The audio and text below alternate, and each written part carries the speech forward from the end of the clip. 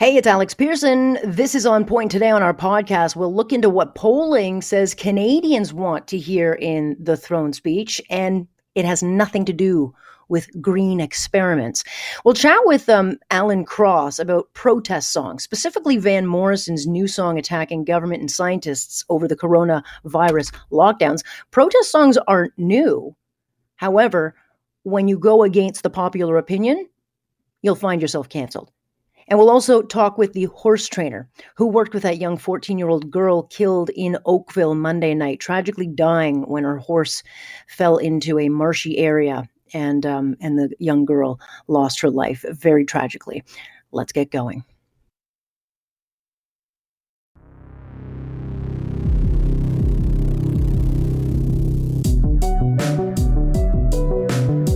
What's your point? You just don't ever get the point. Am I getting through to you? That's the point. Do you understand? There is a point. That point where enough is enough. Here's Alex Pearson on Global News Radio. Are you listening? We know that a second wave is coming. We know that it will be more complicated than the first wave. We know it will be more challenging on the system. What we don't know is how bad it will be, how hard we will get hit. So the hit's coming. How harsh the second wave will be, I guess, depends on what we do. And with so many clearly checked out with pandemic fatigue, I'm not really sure we're in this together anymore. Alex Pearson here with you on this September 22nd. Month is just flying by. And this has been one of those crazy busy news days where a whole bunch of stuff was happening, but definitely a new sense of urgency on COVID numbers, which I will get to. But I spoke with the trainer of that young 14-year-old girl who was killed while riding her horse in Flamborough around 5:30 Monday night. And I grew up riding horses and showing horses and owned four. So I was immediately struck by, what is ultimately a freak accident. But, her name is Zara, and she was out riding with her mom. Nothing beats going out for a hack, at this time of year in the woods, and the horses love it. The riders love it. It's just a great way to get out. But it's a story that speaks to the dangers that can happen very suddenly. Certainly, this young woman had a lot of experience riding. She had a very, very top good coach, and, horses were her passion.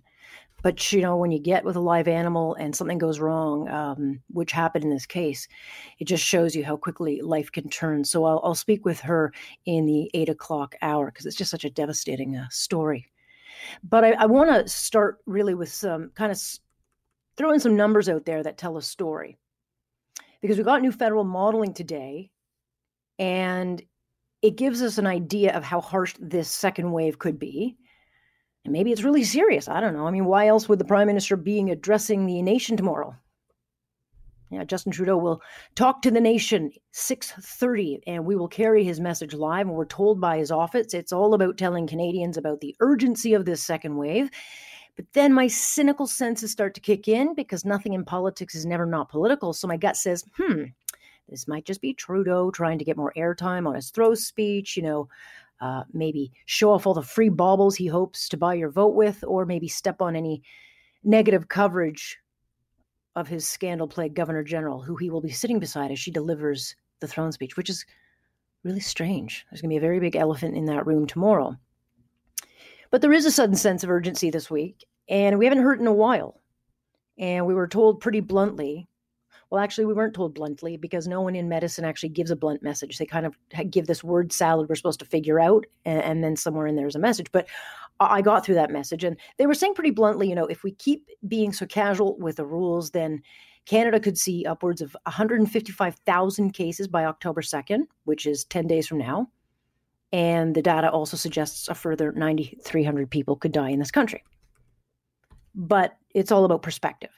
And since the beginning of this pandemic, this country has seen 145,000 cases in total. But we now have kids in school. We've got businesses open. We've got the economies back up and running. And then, of course, we've got all these big gatherings and parties and complications.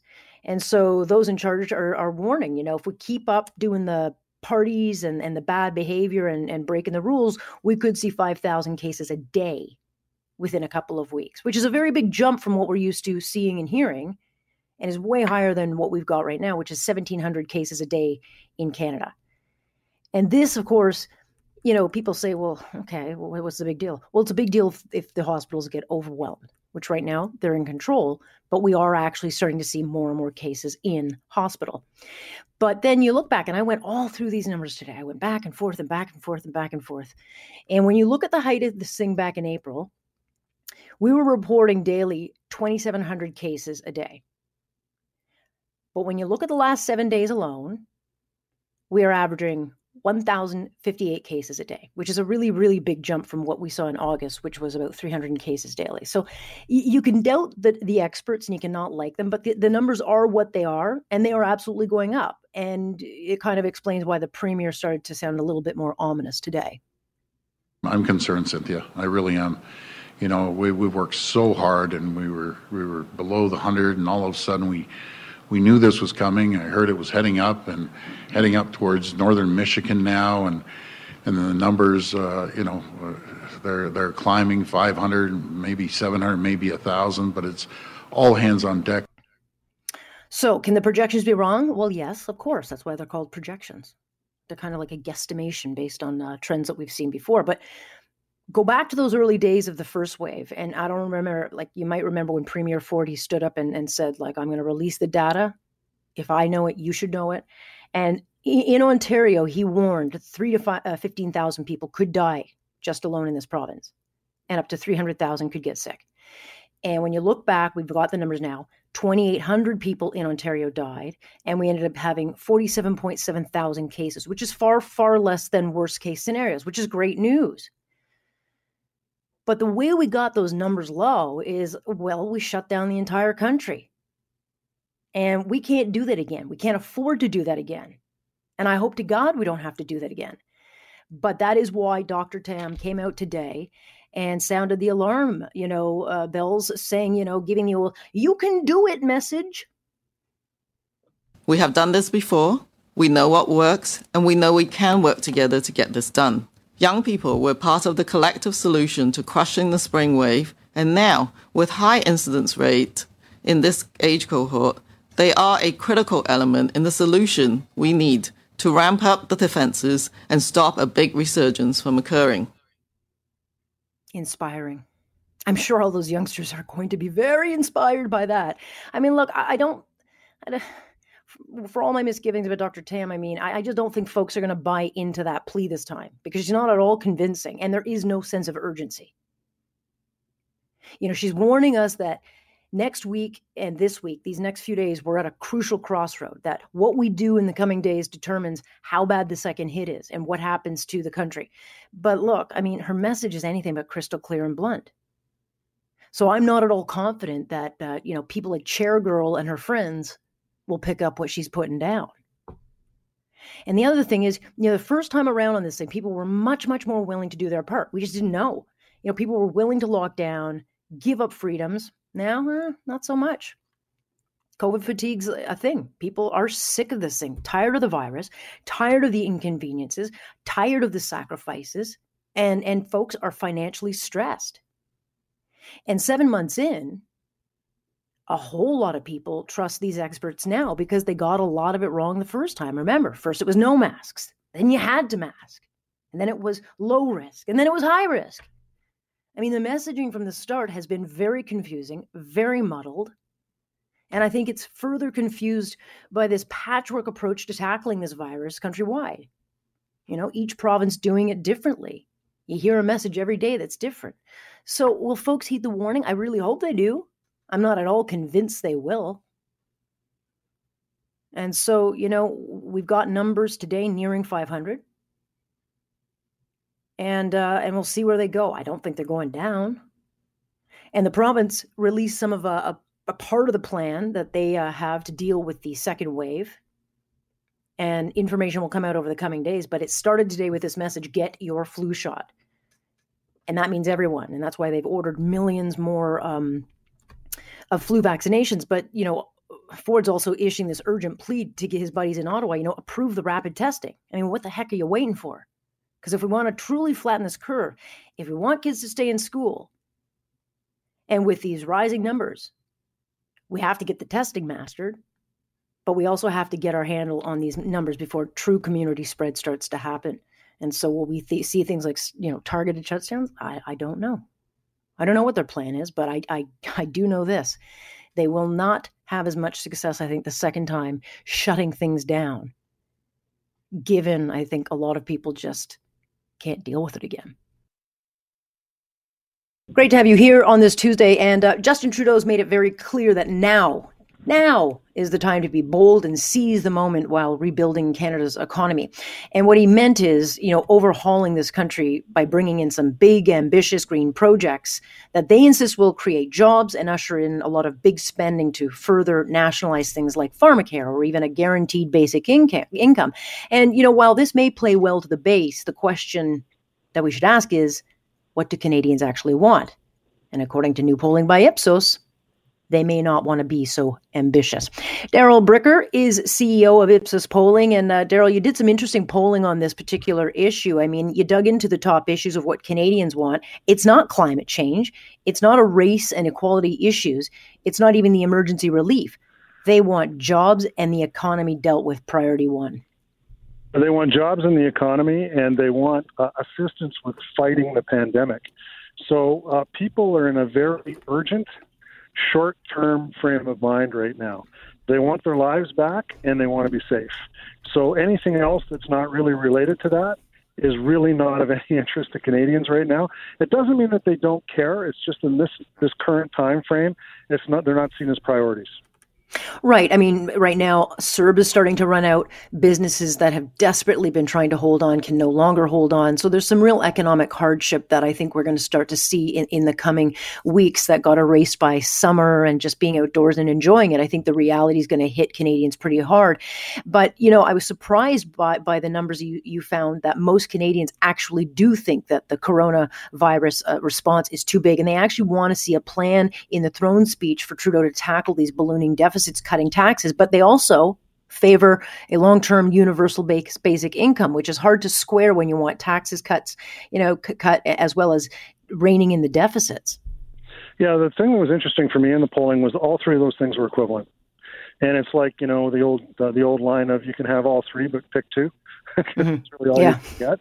There's no combination of three that works. The way I would describe it is as follows. You can't spend a generation telling people that deficits are bad to all of a sudden turn it on its head and suggest to them that they're actually good. And there's people out there who are talking about that right now. They're not speaking for the average Canadian. The second thing is on things that relate to programming in anything that has to do with what the government is doing in terms of public spending. It has to be for immediate benefit. We're not thinking about what's longer term. When we think about tomorrow, we're literally talking Wednesday. So we're in the fight of our lives. We're in this fight against the pandemic, and big picture, big dream things that are going to pay off in the long term are not what we're looking for right now.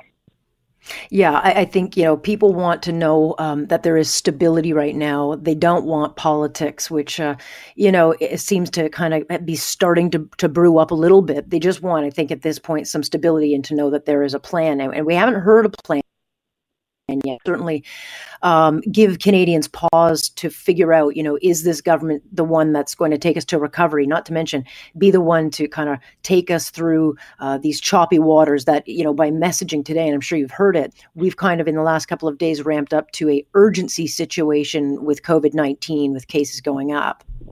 Right. And in fact, other polling that we did for Global News shows that 75% of Canadians believe that we're going to hit a second wave, and a same number believes that we should be prepared to go through another major shutdown.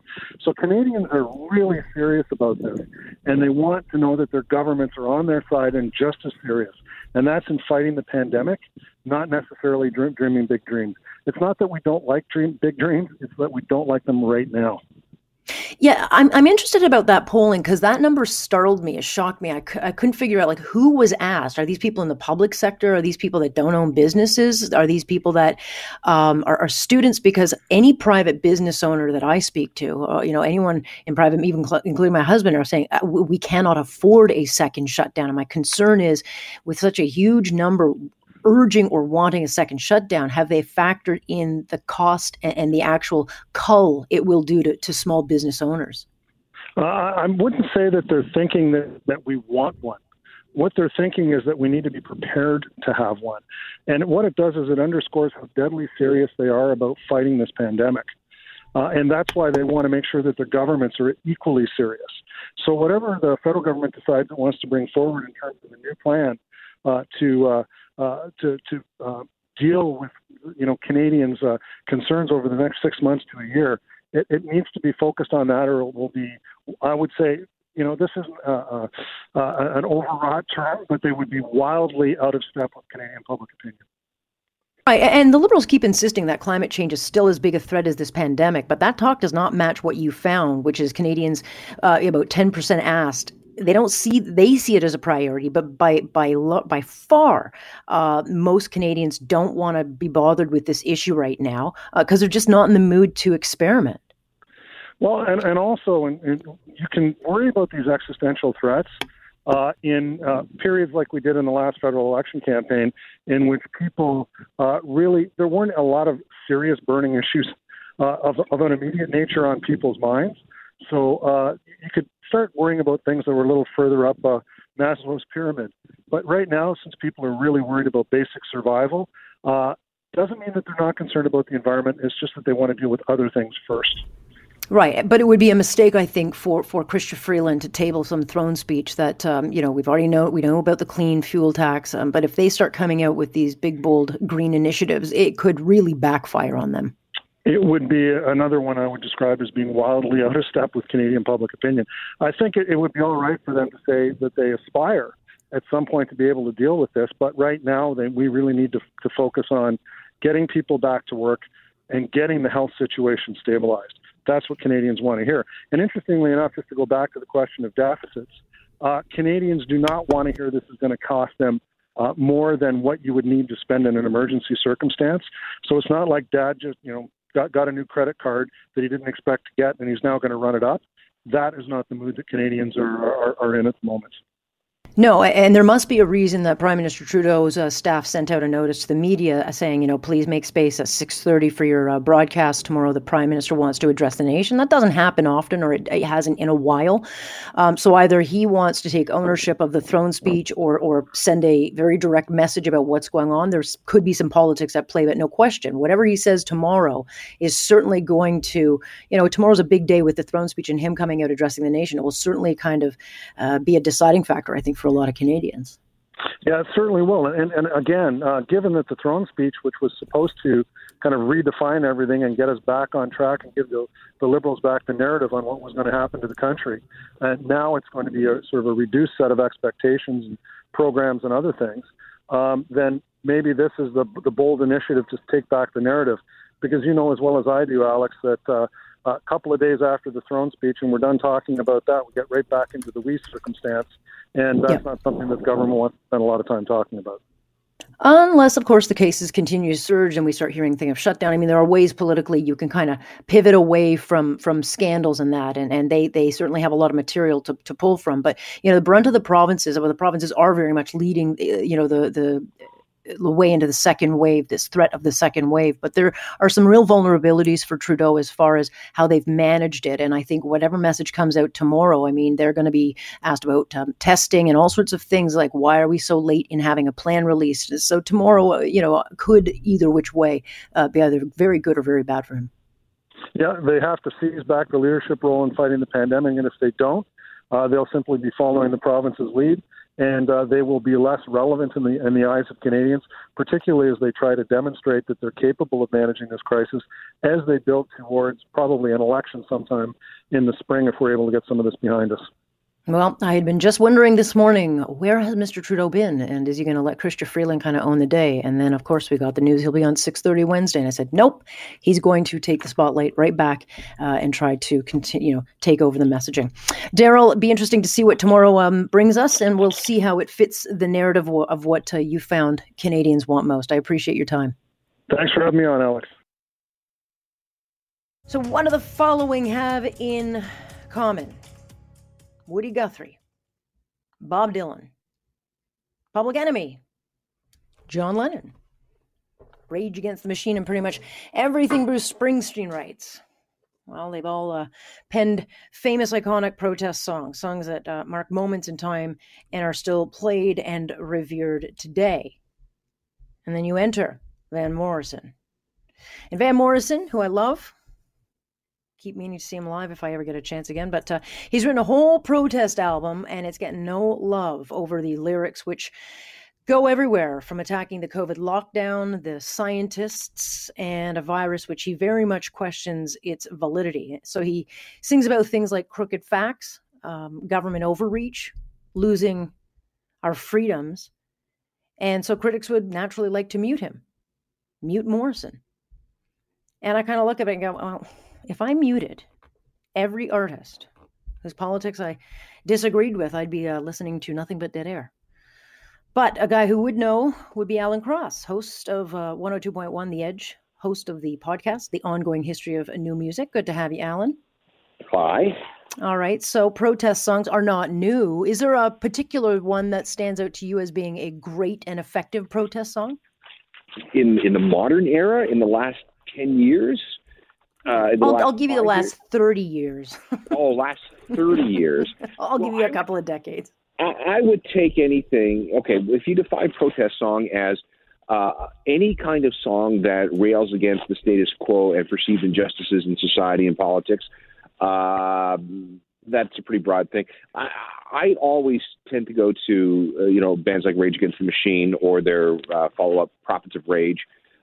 Anything that Public Enemy does is fine with me. Those are my protest songs, but I'm maybe of a different generation.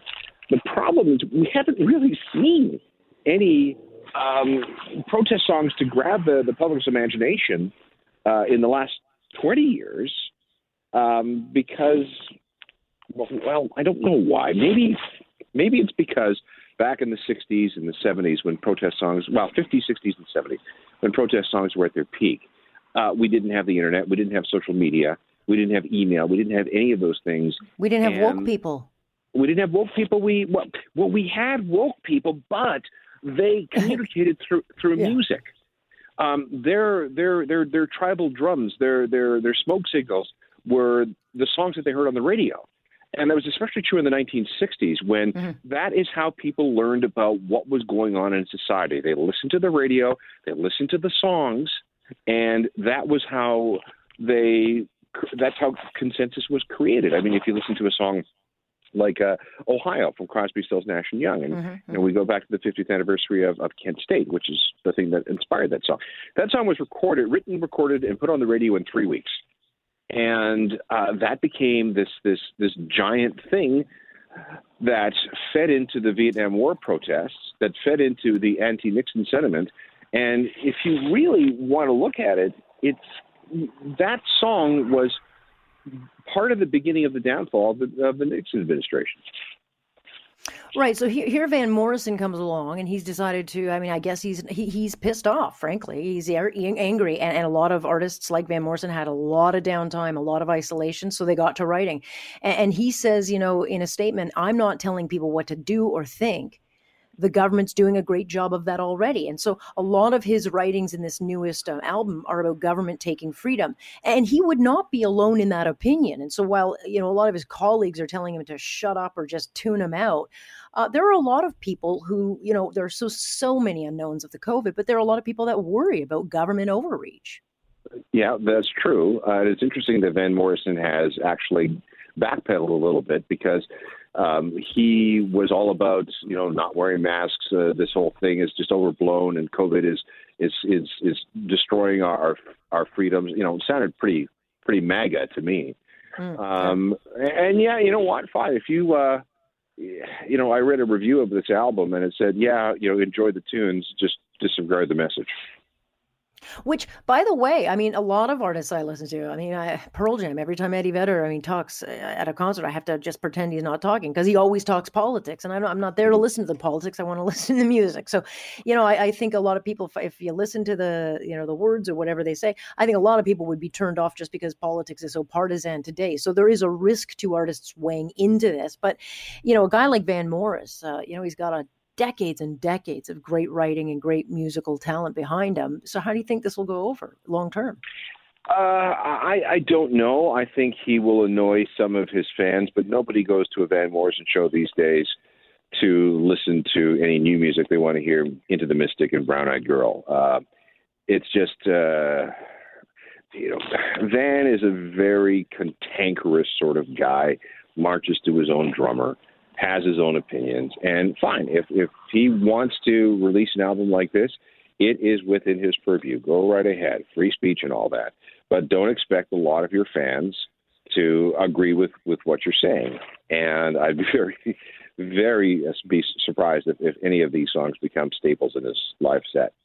Yeah, I don't suspect we'll hear them on radio rotation. Have you heard any of the album? Do you have a review for it? Have you heard any of the tunes at least? Bits and pieces. Van Morrison has a style and sound. There is nobody that sounds like him. And again, if you listen to the melodies and the arrangement and the singing, I mean, it's Van Morrison. But if you start listening to, having read what he said about the COVID situation before the album, before these new tunes came out, it was like, oh, okay, well, that's kind of colored my perception of the whole thing. So maybe I'll just skip this record. It doesn't really matter because, he's got like 50-some albums, and there'll be another one in 6 months anyway. Well, it could always become also used at a Donald Trump campaign. So there is that. He might get himself a new fan base. Well, he might. I mean, there are people who agree with the government overreach about forcing people to wear masks. Yeah. And I know that he doesn't like that idea of people wearing masks. He's going to be driven nuts if he's in the UK and he realizes that his pub is closing at 8:00 starting next week. So, I understand. But at the same time, it's just a stark difference between how Canadians view the whole mask thing versus how some people in the rest of the world view it. What is it? 77% of us say that wearing a mask in public is the right thing to do. It's socially responsible. It's how to look after each other. But there are other parts of the world where no, it's you're intruding on my individual rights, my rights as a person, and you can't tell me what to do, regardless of what the outcome will be for anybody. We will see what happens on its release and how it does. But appreciate you joining me, Alan. Always, thank you. You're very welcome. That is Alan Cross joining us here tonight. Of course, you can hear him because he is the voice and the brains behind the ongoing history of new music. Holly Jacks, you were Zara's trainer, and it would have been, last night would have been the ultimate perfect night to go for a hack with the weather. You get the horses out exercising. It's great for the rider. And Zara was an experienced rider, but obviously something went terribly, terribly wrong, and it's really rocked your world. Yeah, I think it's one of those things that you can add up to a freak accident. Zara was a very experienced rider and a very experienced horse person. She did everything right. It was what you chalk up to an accident. And take us through, what she was like. She was 14, so a lot of people will say, hey, she's too young to know. But by 14, she probably started very young. This was not a hobby for her. This was a passion. So she did have quite a bit of experience. The first word I can describe Zara is she's an old soul. She wasn't just a student. She was a friend. She spent the winter in Florida with me. She always did the best thing for her horses. She put her horsemanship before winning, which you don't find with kids anymore, but it always paid off, and she had a lot of, first places behind her because her horsemanship was so strong. She was one of the youngest kids in the GRIT program, which is a program through Ontario Equestrian for up-and-coming talent, and she worked hard for everything she did. She wasn't a kid that came into this as a spoiled kid. She put all her time in and put her horses first. She was an incredible kid. And so, when I first heard about this, my first instinct as a rider is that you would want to stay with the animal when they get into trouble. So you try to navigate any which way because the bond is that strong between rider and horse. And ultimately, her mount, Vince, 14 years old, so not young, but certainly not old, did end up making it, but she didn't. And I have to think that she probably likely was more worried about Vince than herself. 100%. She stayed with him. I think she was part of the reason he's here, for sure. What did she want to do? I mean, did she, Canadians don't realize how much talent we have in this country for horseback riding. We have the best riders in the country. I mean, our Canadian equestrian is just stacked with up-and-coming new and young riders. Did she have those kinds of dreams? I mean, was this what she ultimately wanted to do? 100%. She did correspondence school for grade 8 last year and came down to Florida to train. She was one of the kids her mom never had to get after her to do school because school was important to her as well. She was an overachiever in everything that she did. She took extra time. If I asked for 90%, she gave 110. She was never one of those kids I had to nag about what to do with her horses or get her schoolwork done so she could ride. Every single thing she did. I mean, as I said, she was an old soul. She was on the GRIP program. She wanted to represent Canada as the North American Young Riders in the next few years, which is kind of like our junior Olympics. And you couldn't have picked a more deserving kid to try and do that. And when you're competing at that level, because you mentioned Florida, and Florida, of course, in the horse world is a big area where show jumping, hunter and jumper, it's a big competitive area when you're not competing here in Canada during the summer on the A circuit or in the circuit. So a lot of people go down there, and the fact that she went there with you, not only does it tell me how serious she was about the sport, but the skills she had. Yeah, so she's a 3-day eventer, so she doesn't do the hunter jumper. She's a 3-day eventer, and she went down with a horse that she leased from another student of mine, and then we ultimately found her partner down there who she bought from another Canadian rider who was retiring from the sport, and we just thought that they were a great partnership to go into the future together. But it is the coach and the rider. I mean, the horse and rider is a special combination, and a special magic happens between horse and rider. But there's also a very special connection between coach and rider, because you want to teach the skills and the discipline. And that kid on that horse just so very much wants to learn and please really their coach. She was an absolute joy to teach. I could push her harder than I could push most of my students because she just took it. And she just, I think in today's day and age, it's all about, it's hard to be a good coach because people get offended if, you say the wrong thing, and you just, push me harder. And, she just gave it all. She laid it all on the table, and she was a joy to coach. I don't have a bad memory of Zara. I have to think that the barn and all of her fellow students, they've got to be absolutely devastated. How do you, how do you move forward with this? Obviously for her family, it's a whole other challenge, but for you, you've got to go back to that barn and reassure your students and carry on, but it's going to be a very heavy weight. I think that everyone is there for each other. All the students are grouping together to try and do things in support of Zara. Obviously, it's a trying time with COVID right now. But